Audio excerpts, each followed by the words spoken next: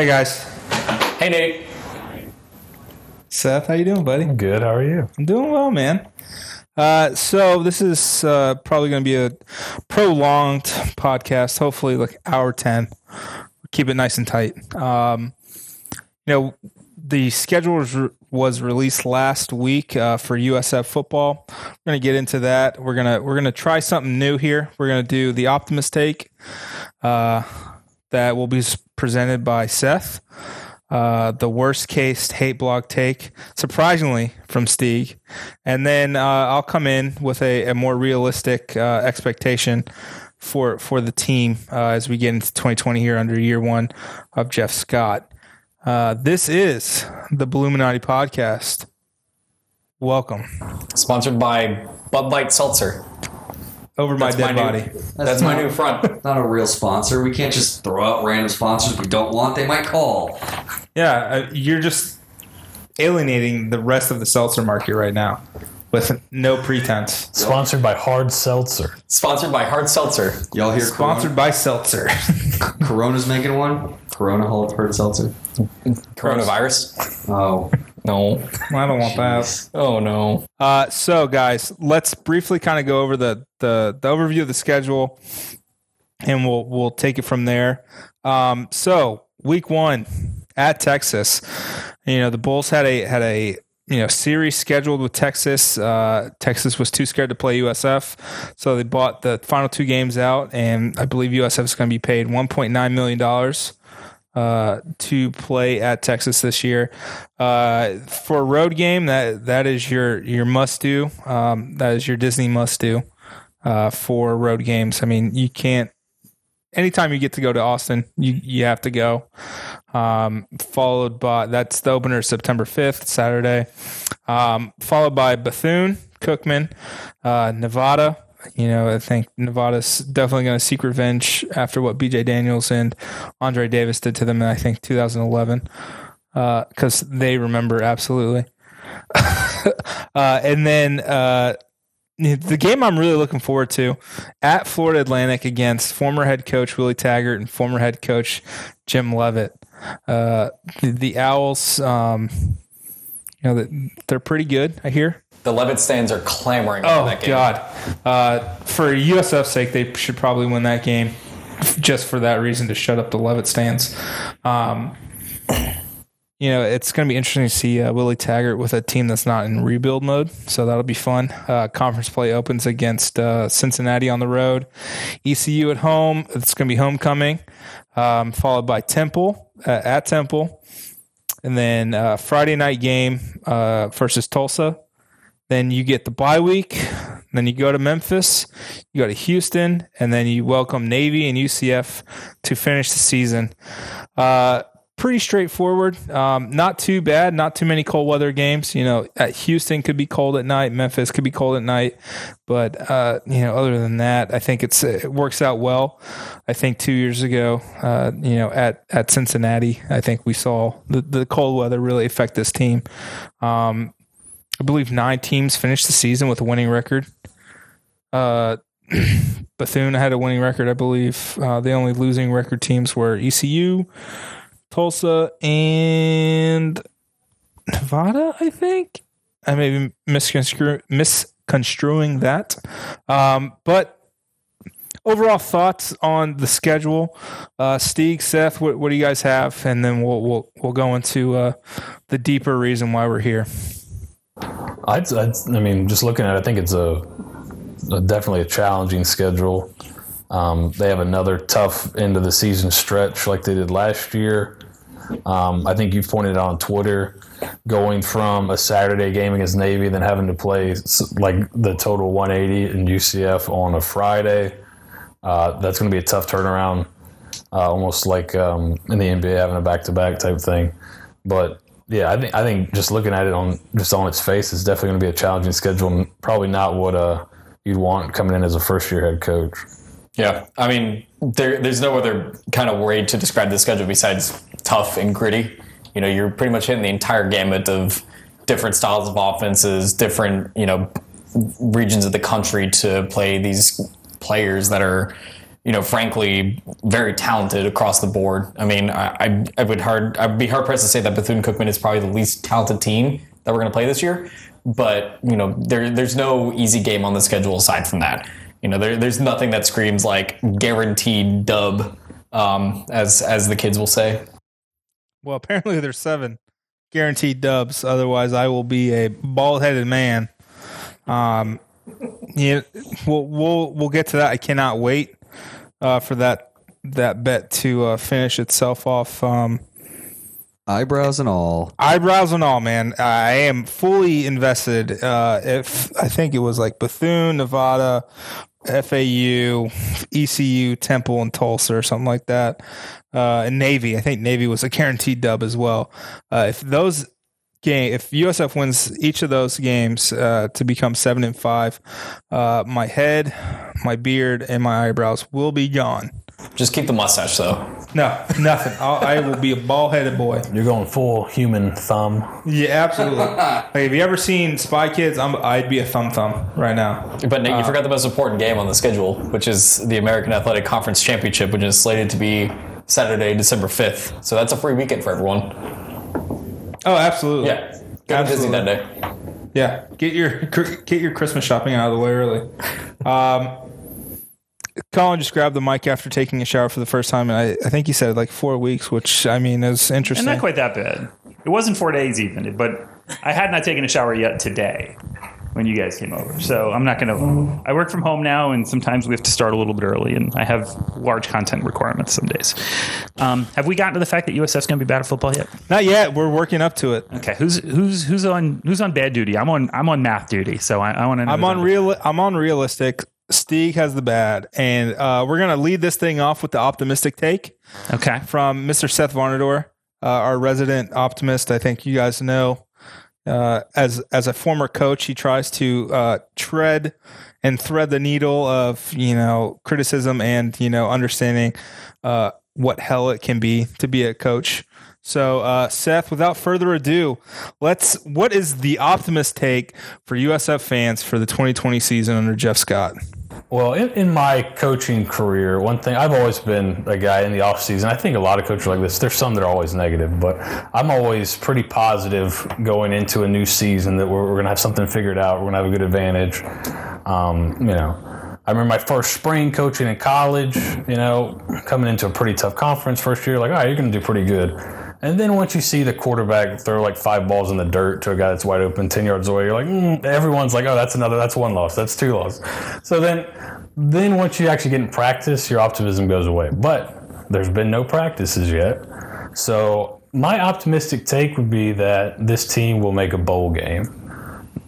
That would be, I think, again, I don't think any of us necessarily believe exactly all these, but if you want to be very optimistic, I think bowl game is the take you need to go. So 6 wins, 7 wins would be a very, very optimistic take on what's going to happen this year. Now, with those 6 and 7 wins, do you have any, outside of Bethune-Cookman, is there any game where, most people think USF has no shot in that? In your 6-7 win theory, USF sneaks in and steals a game. I don't know. I think a lot of these games, depending, I'd say there's quite a few of these games to get to that 6-7 that are kind of toss-up type games. I don't have them going and beating Texas. I think that's, if you're being that optimistic, you're off the reservation. Same thing at Cincinnati. I think road games against good teams is going to be a tough ask in the first year. So that takes off at Memphis, at Houston.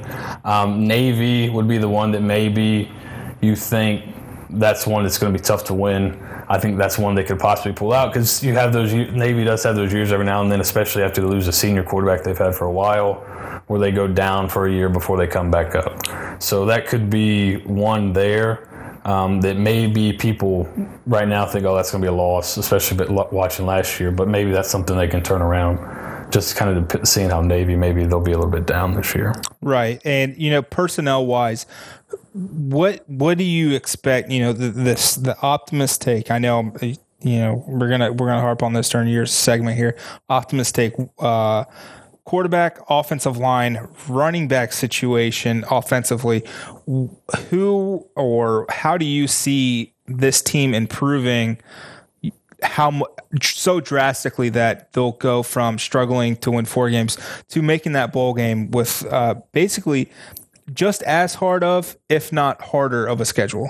I think if you want to be optimistic and you really want to get to the bowl game, I think one thing you can look at last year is that I believe if they had Blake Barnett against Temple and Cincinnati, they would have made a bowl game last year, for as bad as last year was.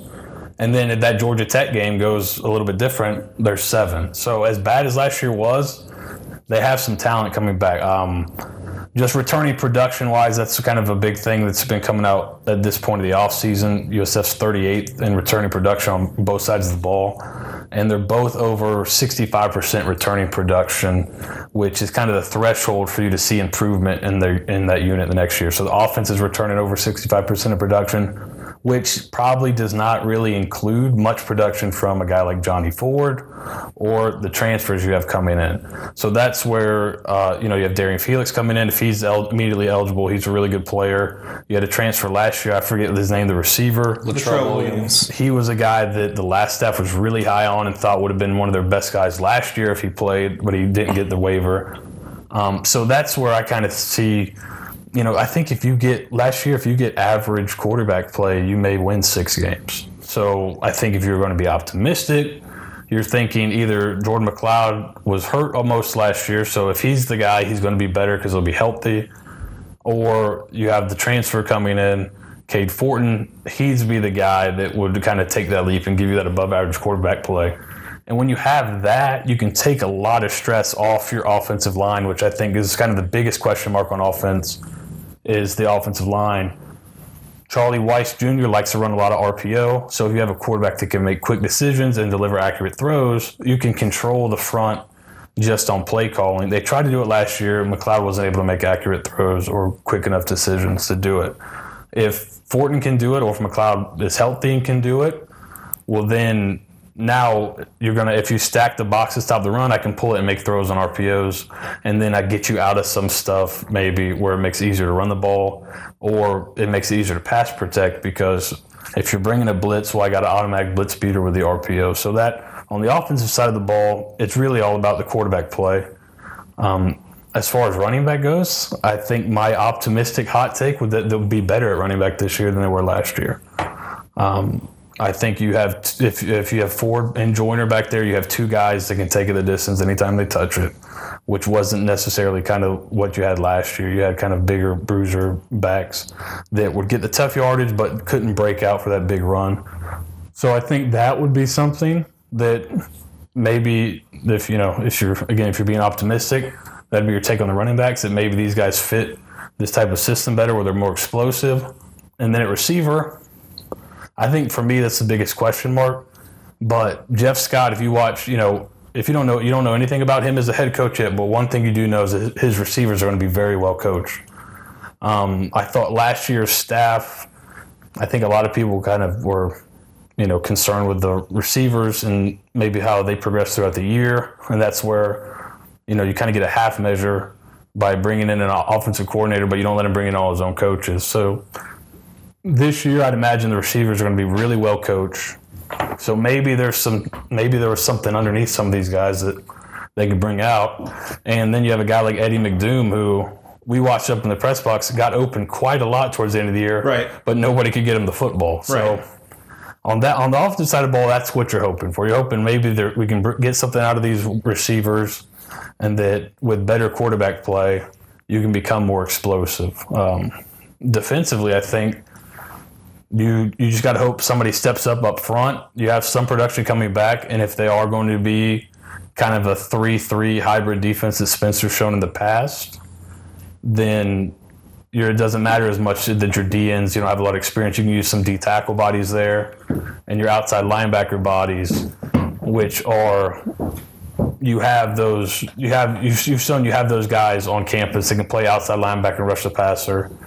And then your back end's coming back mostly intact, so you should expect to see improvement there. So if I was being an optimist, that's the things I'd be looking at hopefully you see that improvement just from returning production, but also maybe scheme fit a little bit better. And then, on the offensive side of the ball, better quarterback play kind of would elevate the offense quite a bit. Okay, that's all fair. Stieg, are you the negative? For once in my life, yes. So it's a rare occurrence. So let's let Stieg go negative, and then I guess we'll have Nate sort of strike the balance here in the middle, and then I'll go last. Okay. And before Stieg gets all the hate mail, these are not necessarily what No, we it's all completely think what is Stieg going believes to in his soul. happen.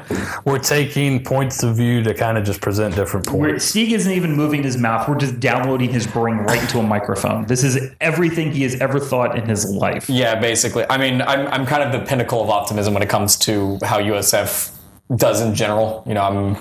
I'd like to think that I'm the worst person at this, but How have I not beaten that out of you yet? I know. I mean, after we've been friends a while now. I mean, like you should no longer feel these things. You guys told me that you guys would be able to beat the positivity out of me after 1 year, and here I am 2 years later. I'm still I'm still going at it. But no, I mean, not realistically, but worst case scenario, I think USF ends up going about 1-11 with the potential of just absolutely coming out flat against Bethune-Cookman to go 0-12. I can't see them losing to Bethune-Cookman, especially with how bad Bethune-Cookman was last year and how much they're losing. Bethune's really, really bad. They're going to beat Bethune. Even me, I'm not.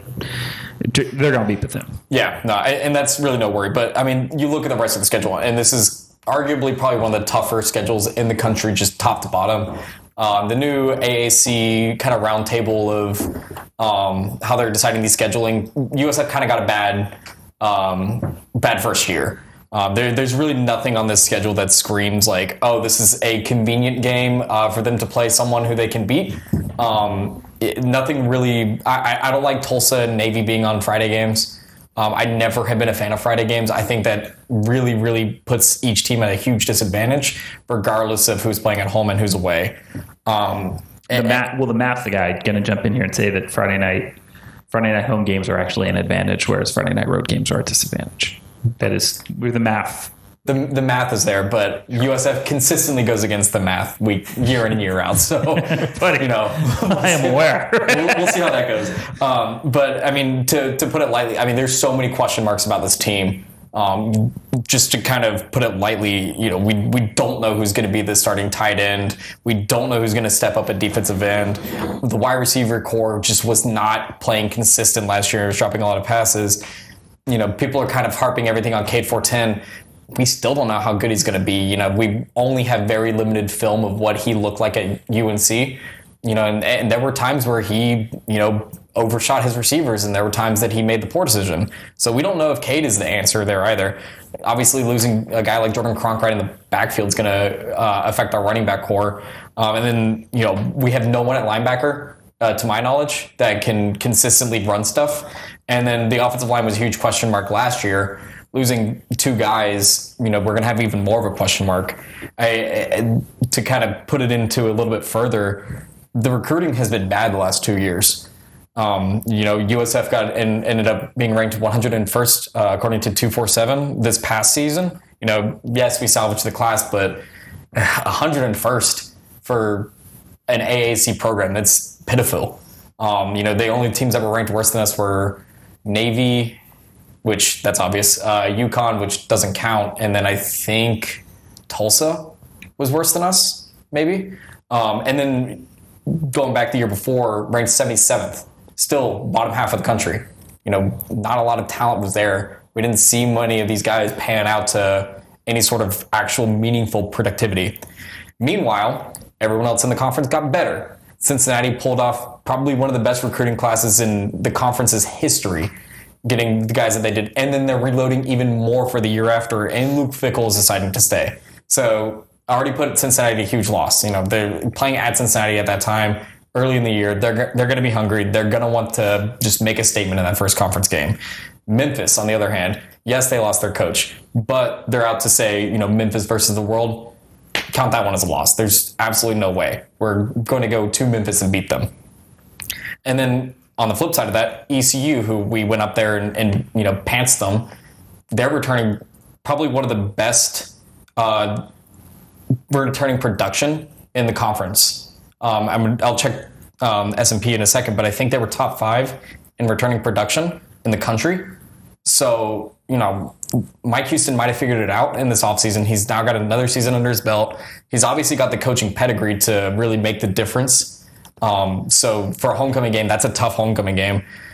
Tulsa, on the flip side, again, on a Friday night game like that, they're returning 4th in the country as far as offensive production, according to S&P Plus. And if USF has to get in a shootout against Tulsa like that, that veer and shoot offense that they run there with Philip Montgomery is a little bit more efficient than what we were seeing with Sterling Gilbert, and they've been able to do it consistently for the past 5 years under him. So, that game might end up being a loss, a Friday night loss, just getting, absolute offensive efficiency on their side of things. And then Nevada, the coin flip game, I guess some people can kind of say, they're returning quite a bit of their offense as well. I think they were returning a very nice 69% of their team's production last year, good for 46 in the country, and that offense was carrying it. So there's a lot of question marks on that team, but I think if I was going to put a bet on whether USF or Nevada would kind of be able to hone down that production, it'd probably be Nevada since they're returning their coaching staff. USF is 36th in returning production, but it's just there's so many question marks about having a first-year coaching staff like that. What if you're bringing back bad players? How does that affect the returning stats? I mean, we'll look at the same thing with USF. It might affect it positively or negatively, but that Nevada game is going to be, I think, a lot closer than people are going to be willing to expect, given where it's at. And I don't see us beating Florida Atlantic. I think that team was too talented last year, even without Harrison Bryant. They played their asses off against SMU, and I think they can probably do it again despite losing their coaching staff like that. So I can't see. I want to see more wins in the schedule that are like not coin flip games like this, but it just doesn't look good. There's no cement there. It's just all jello as far as consistency goes. Again, aside from Bethune-Cookman.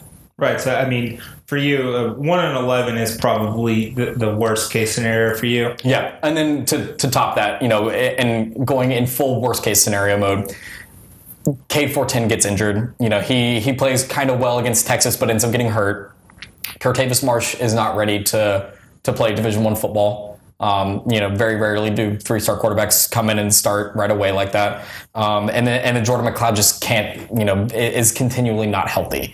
I think if that happens in the quarterback room with USF this year, and then Jordan Smith, there's huge question marks if he's going to end up being playing quarterback. If that happens to our quarterback room this year, I think that's where you can say this is worst case scenario. If we still, after 2 seasons like that, can't get a good quarterback to take snaps under center. You're the reasonable one, Nate. You're the middle, and then I'll go last. Okay. So realistic expectations for this USF team. When the schedule came out and we've found out home road how it lines up, I said 3 or 4 wins is realistic, 5 is gravy.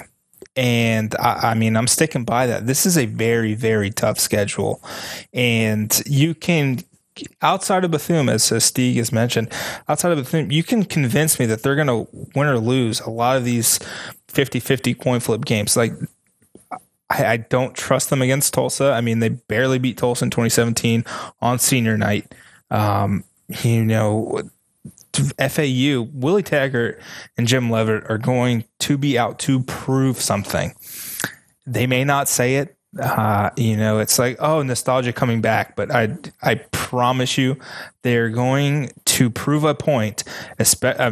Both truly, because that is going to be one. Not only is it the biggest game on campus in FAU history, and they've hosted 2 conference championship games.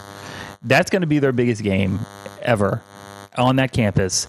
And Jim and Willie will say and do all the right things. They will say, I appreciate my time at USF, and I'm thankful for, I got a lot of friends there, blah, blah, blah, blah, blah. And then in the locker room, they're going to do the helmet thing. Jim Leavitt used to do a thing. I'm amongst all new people here.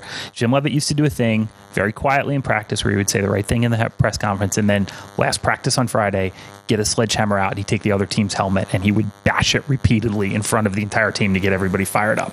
That's going to happen for this game. I can promise you. Yeah, and By the way, FAU is also ranked 70th in S&P, and you're 83rd. yeah, Willie Taggart, rumored to hold a grudge. What? I think Scotty Montgomery would tell you that. I think Scott Frost would tell you that. He doesn't let things roll off his back. And you know what? I'm here for it because I'm the exact same way. I am Tom Petty in that regard. You are. You have that Irish. That Irish. I am very, very petty when necessary, and sometimes when not even necessary. A lot of times when you're not necessary. Yeah. So I can definitely see them being 1-4 going into ECU and salvaging 2 or 3 games the last 7 of the season.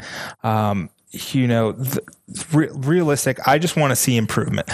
Wins do not matter this season, and I need for the entire fan base to realize this. If we are judging Jeff Scott on wins and losses in year 1 of this rebuild, we're doing it wrong. We're completely doing it wrong. It's a disservice to him. It's a disservice to the program. Excuse me, and basically to the players. They've got to come in, basically reinvent themselves, because the last 3 years under Charlie Strong, the identity was lost. They don't know who they are. So Jeff Scott has to build up these guys to a point where they can be competitive this year at the tail end of the season. And the results may not show because, those last 4 games, again, at Memphis, at Houston, home for Navy, and then 6 days later, a year home for UCF. You may not see the improvement, but if on the scoreboard, if you can see the improvement of not as many dead ball penalties, false starts, offsides, just stupid procedure penalties, kicking the ball out of bounds, that will help. Dumb turnovers on offense will help. Stupid holding penalties will help. Colin, you always say, you can be aggressive. Penalties are inherently good, and it tells you that you're being an aggressive team, but there's also the flip side of stupid penalties will kill a drive. And I can't tell you how many times a false start, back-to-back false starts, a false start after a timeout, a false start after a kickoff has just derailed the false starts never drive. good. There's good penalties, there's bad penalties. Like, so the occasional PI is a good penalty, the occasional holding's a good penalty. False start's never a good penalty. And procedure penalties never a good inexcusable. penalty. Right, those are just bad. And we need to be able to understand that we may not see it the first 6 games, we may not even see the last 4, but there's going to be improvement. I truly believe last year was going to be different as well. There's going to be a change. I think I've talked to some people around the program already. There's definitely a shift in the attitude at those 6 a.m. workouts, those conditioning drills that they're posting on Twitter, Instagram, Facebook. There's a definite shift. There's some excitement. I think these guys are actually going to get properly coached. And I think at wide receiver, I think that's where we're going to see the most improvement just by having a coach in there. I think literally anyone who's watched the Bucs from 1996 to 2001 knew the wide receivers sucked. So who does Charlie bring in? Charlie Williams. So for the exact same reason, Randall St. Felix should be one of the best wide receivers in the conference, and he just stalled in his progression this past season. Johnny Ford reverted. I'd say he went backwards. He went backward. He went the Darnell Solomon route and forgot to bring his hands in 2019. And he took over. Darnell, God bless him, I think he's training for the combine, or he's trying to make it to the NFL after sitting out a season. But Darnell Solomon was a 4-star. Willie Taggart was over the moon. He ran off the plug twice on him when they signed this kid. He should have been an all-time great at USF, but his growth gets stunted by Charlie Williams. I think we're going to see progression. Xavier Weaver, for example, he's a tall, lanky kid. I think we're going to see more out of him this year. Has anybody called Darnell and asked him to come back? Because he still has a year left. He could play right now. Somebody called Darnell and asked him if he wants to come back and play. I can tell you right now, Colin, the way things ended at USF, he will not be back at USF. We have a new coach now. We all know he will not be back at USF. It's not a football problem. It's not a football problem. Okay. Good squatter, though. So, okay. I think. Okay. I think we've all made our point here. Here's what I'm going to say. This team, according to our friend Bill Connolly, okay, 83rd. What?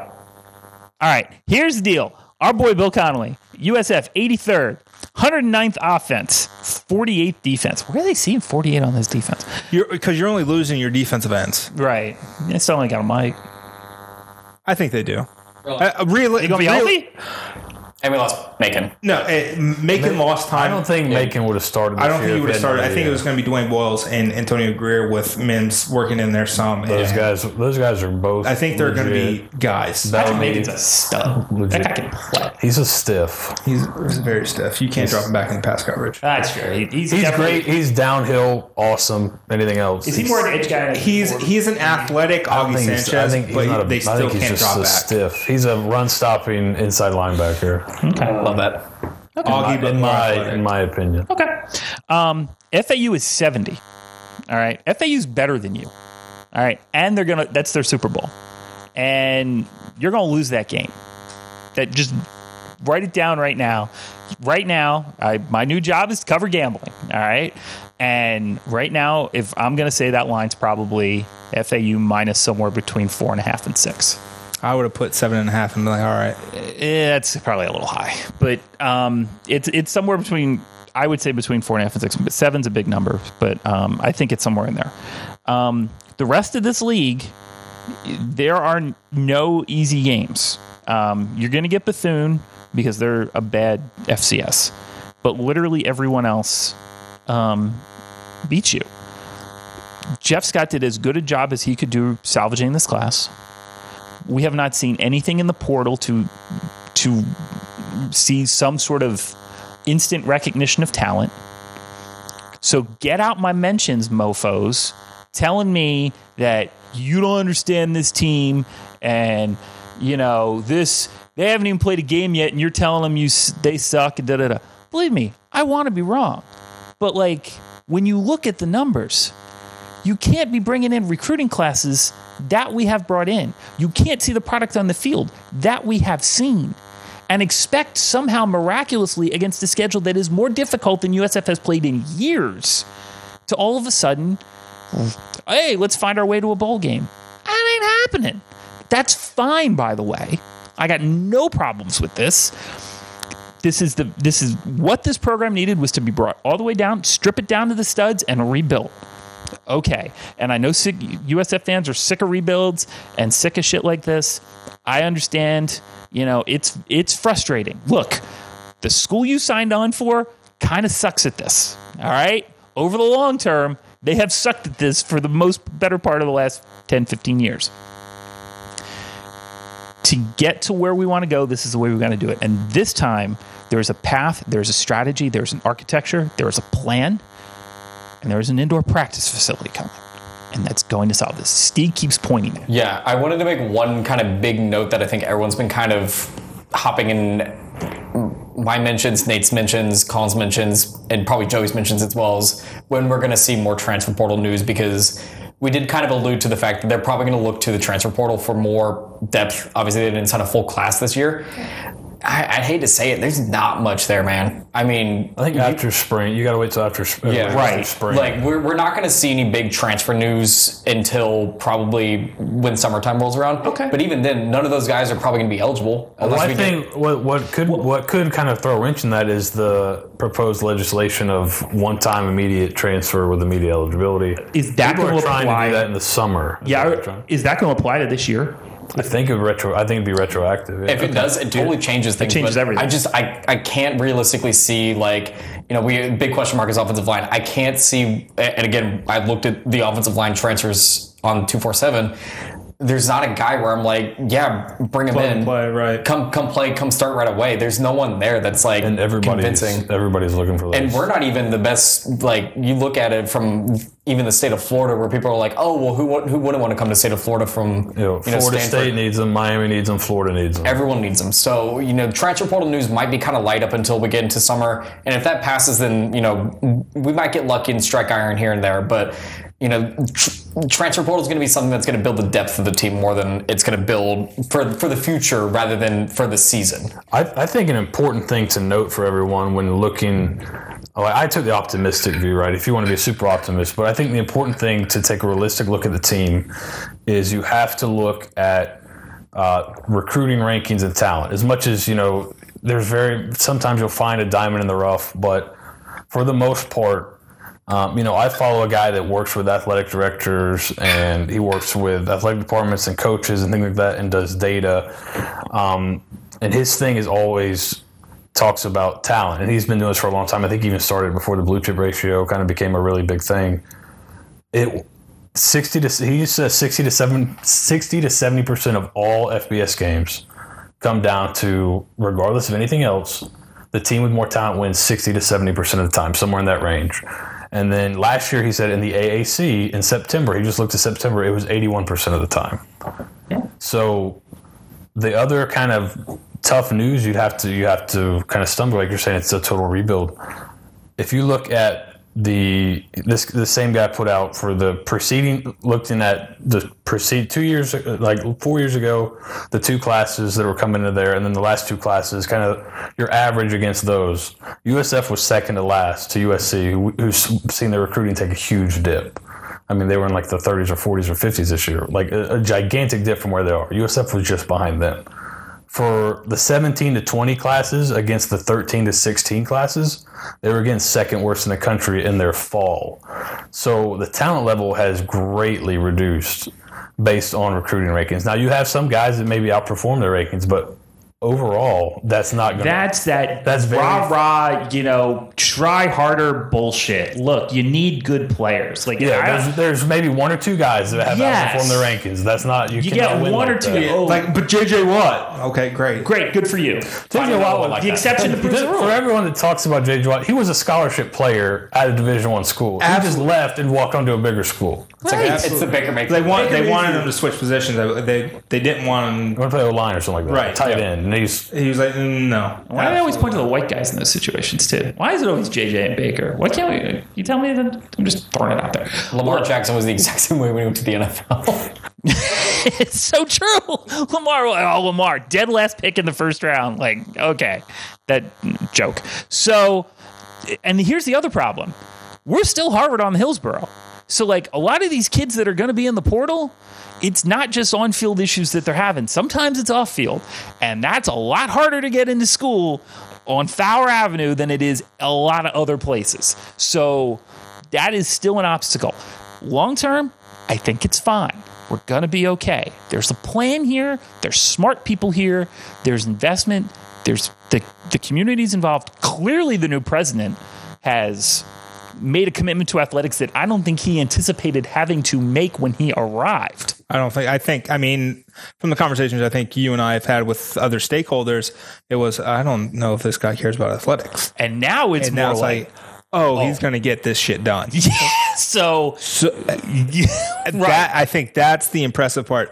I will say this till I'm blue in the face. Judy used athletics as a photo opportunity, not a real conduit of success. Athletics is your front porch. She thought it was through the academic side. Thank you for making USF preeminent, but no one cares about our academics. It's literally, how's your football team doing? And more importantly, thanks for the very large gift that you gave on the way out the door, which was very generous. But truly appreciate it, Judy. But I agree that she had a different vision for the university. She wanted to be an AAU school. That should still be the priority. By the way, I hate to say it, I'd rather be AAU than go to a bowl game this year. Like, I'd rather be AAU than win a conference championship. I'm not going to lie. I think it's more important to the school in the long run. That still should be the priority. But you can do both. You can walk and chew gum. You can hire smart people and get out of their way. You can empower people. You can give them budgets that they need to do their job correctly. You can get the central part of the university out of the way and allow people to do their jobs. And that is happening now. It wasn't happening before. I am excited about the future of this program. I just think this year, and probably next year too, are going to be a slog. And that's okay. 22, 23, we'll start to see some results. I think you're absolutely right in that, Colin. It's not about this year. It's not about next year. I mean, we have harped on this since basically the infancy of the blog. Process over results. Absolutely. Every single time. Good process, bad result. That's fine. We know the process can work. The good results will come. Right. And sometimes the process isn't static. This team could be a little bit better this year and maybe a little bit worse next year than we anticipate. Look at men's basketball. We thought this was going to be the year. Yetna gets hurt. Some things fall apart at the seams. They've certainly regressed over what they did last year. I still expect their long-term trajectory to be good. Absolutely. Because they're building a program the right way. And you can see it in the kids that Gregory recruits.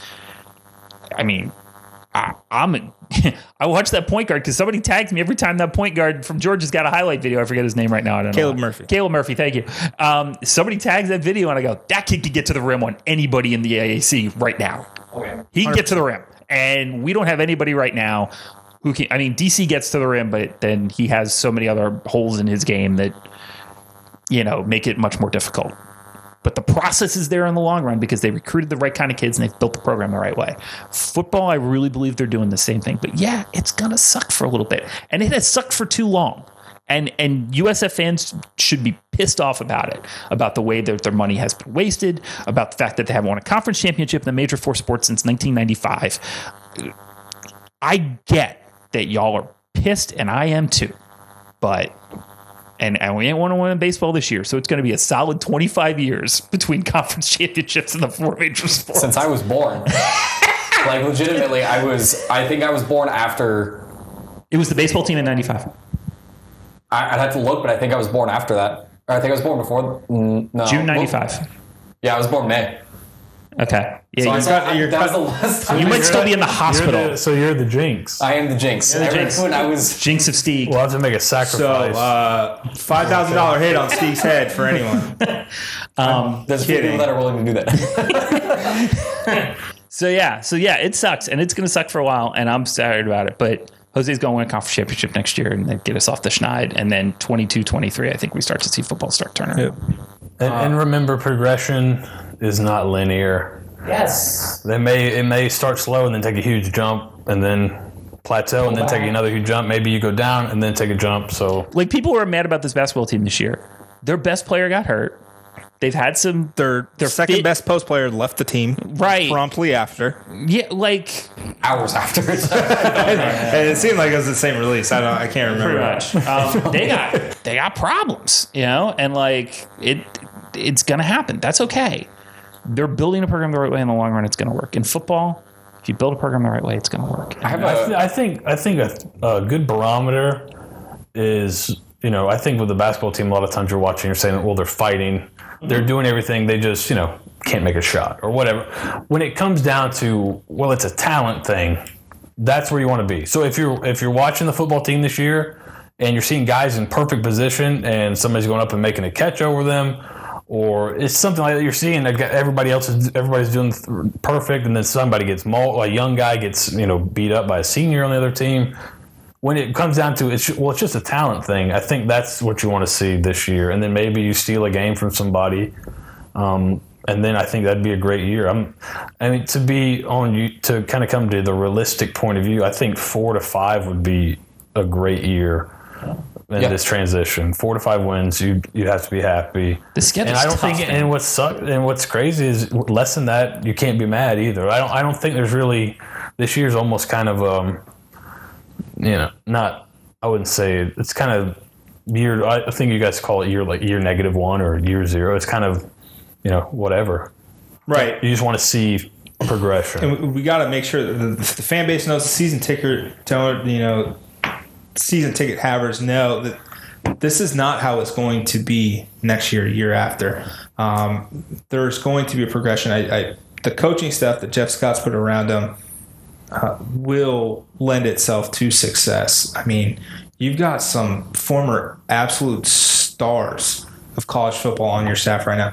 Pat White, everyone knows Pat White. Kid was was amazing at West Virginia. Daquan Bowers was before he got hurt, he was going to be the number 1 pick in the NFL draft coming out of Clemson.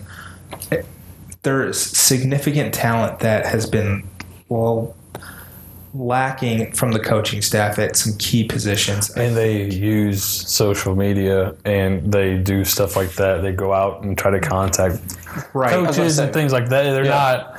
I feel like the last staff, I saw maybe 2 guys or 3 guys using social media, and some of them were like quality control guys. They're using it more than anybody on staff. And it's like, does your head coach know how to send a DM? Yes, progress, baby. That's what I'm saying. there's the progression right there. That's the biggest progression. And that's what we That's need. all in Steeg's face, by the way. He said he doesn't know how to use social media. Yeah. So that's what we need. We need to focus on are the small things getting accomplished properly, and I think that's going to be key for the future success. Again, the procedure penalties, things like that getting cleaned up. The coaches being able to interact with people without putting their foot in their mouth is vital. So let's talk about the other thing that we need. Bagman. Okay. One guy run point. Are we going to have one guy run? Are we doing this with Bitcoin? Or are we doing with Visa gift cards? How are we going to have the Bagman pay people? MoneyGram. No, that's traceable. MoneyGram's all cash. Yeah, but somebody else is picking up, right? Don't they have to break Send them Christmas cards and then just, No, send it in the mail. I was told by someone who would know that Visa gift cards, this was several years ago, that Visa gift cards were a good way to drop the dime on people because you could put them on a company credit card, Right. Okay, and then charge those and then just give them straight. So at CVS, there's a $2,500 per day limit on gift cards. Okay. So you're gonna have, I think, Breaking Bad, they call them like mules or gophers or something. People who have to go get the pseudoephedrine, mules, yeah. like that's what you're gonna have to do. You're gonna have to get from They're multiple called quality stops. control. They call Sherrod Everett. But Bitcoin, you can throw kids Bitcoin now. They know how Bitcoin works. Too volatile. Yeah, but if you put it in the wallet, you cash out right away. It's drop the Bitcoin Star account. These kids are high tech. I don't think they're that high tech. Utilize I'm Bitcoin. sorry, what's that damn thing I have? Robinhood. Well, Just get their investments up. No, but Coinbase, that's what it is. to Colin's point, though, I think there's kind of like 2 metrics we can judge this season's success on realistically, and the first one is going to be the progression of competitiveness, week in and week out. I kind of joked about this today, but if we score points against Texas, I'll be so much happier. Like losing to Wisconsin like that was just pitiful. Like it's terrible. But to be at least a little bit more competitive in some sort of way, scoring points against Texas, I'll take it. The number 2 thing though, I want to see how he recruits throughout the season. I don't remember the last time that USF had 2 guys commit this early on. CJ Ross and Devon Hicks. These are 2 very, very good linebackers, very different style linebackers. Keep in mind, CJ Ross is very much could transition down to the defensive end role. Devon Hicks, that inside linebacker that I think USF has been missing. If Scott can, Hi, friends. Welcome to the Illuminati Podcast. Colin Sherwin, Nathan Bond, Robert Sieg, Steph Varnador, and Anthony Vito producing. We've already taped this podcast once, but we lost everything. It was very frustrating, but we had about an hour and 15. In this podcast, we will go over the positive, neutral, and slightly negative versions of how the USF football season could play out. We had a much longer take about this earlier. That won't happen this time. 5 minutes, you're on the clock. Seth Varnador, give us the positive outlook on USF football for 2020. So, You motherfucker, you covered this goddamn thing. Oh my god, we gotta add this. fix this shit. Did you fix it? I fixed it. I'm not recording this thing 3 times. Whatever. Piece it the fuck. We're not doing it live. Just piece it the fuck together. fuck it, we'll do it live. This is insane. I want you to make sure you add this somewhere in. Oh my god, you are the worst kind of person. Steve? How's it going, Colin? How you doing? How's your night going? We're good so far, right? That's good. I'm glad to hear that. We doing podcasting? Yeah. Should I pick up where I left off previously? I remember because you know what I was talking about. I was talking about how the biggest thing that I wanted from this season was not only for USF to show in-game and over-season progression.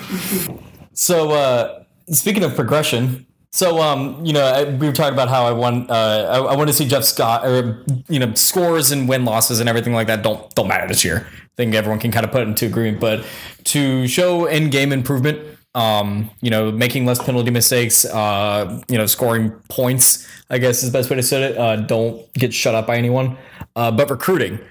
Scott's already got 2 recruits this year. I don't remember the last time that USF was able to get recruits this early in the recruiting cycle, especially with a brand new coaching staff. But if he can pull maybe a top 3 class, I think getting number 1 in the class is a little bit of a pipe dream, especially with what Luke Fickell is building right now in Cincinnati and, closing down the Cincinnati pipeline from his Big Ten compatriots. So if we can pull a top 3 class in the AAC every single year, I think especially in year 1, we will see so much progress going into year 2, so much unprecedented progress that I think that's the measure of success this year is tee this year up for year 2. This year's a wash. Ignore it. Football doesn't exist at USF right now. They're still in the trailers. This is the kind of pinnacle for me is looking to see what's going to happen on the recruiting front right now. Yeah, I think momentum, right? I know as much as you hate that word, but forward momentum for the program. In terms of excitement with the fan base and recruiting, I think that's probably the most important thing out of this year. I think momentum doesn't exist. I think outside momentum does exist. I'm just joking with you. But yeah, I think that kind of have the program moving forward in a positive direction, not necessarily wins and losses, but excitement around the program, and then outside in recruiting. I think if you have those 2 things moving forward at the end of the year, it's a good season. Great year. All right. Well, I think we're going to not be good. We're going to lose a lot of football games, but I'm excited for the future. But yeah, let's get our expectations in line here, people, because otherwise people are going to be jumping off the bandwagon left and right and calling it just like every other USF year. The difference between the losing that USF will do this year and the losing USF does most years is this time they're losing with a plan. USF football 2020, losing with a plan. Put it on the t-shirts, get posters made, make it a hashtag. Losing with a plan. All right, go Bulls. Go Bulls, except for Vito. Go Bulls. Go Bulls. I think that's it. Go Bulls. And the summer. Go Bulls. Oh, wait, no, I got to do John Travolta style. Go Bulls. All right. So I think some things we can kind of look at before the season even starts is obviously the recruiting, and then when we can put the shovel in the ground for the indoor practice facility. Sieg, it's funny you mentioned that. I have some breaking news I'm going to release on this Illuminati podcast. I've gotten it from multiple sources that the starting groundbreaking event for the indoor practice facility and the USF football facility will be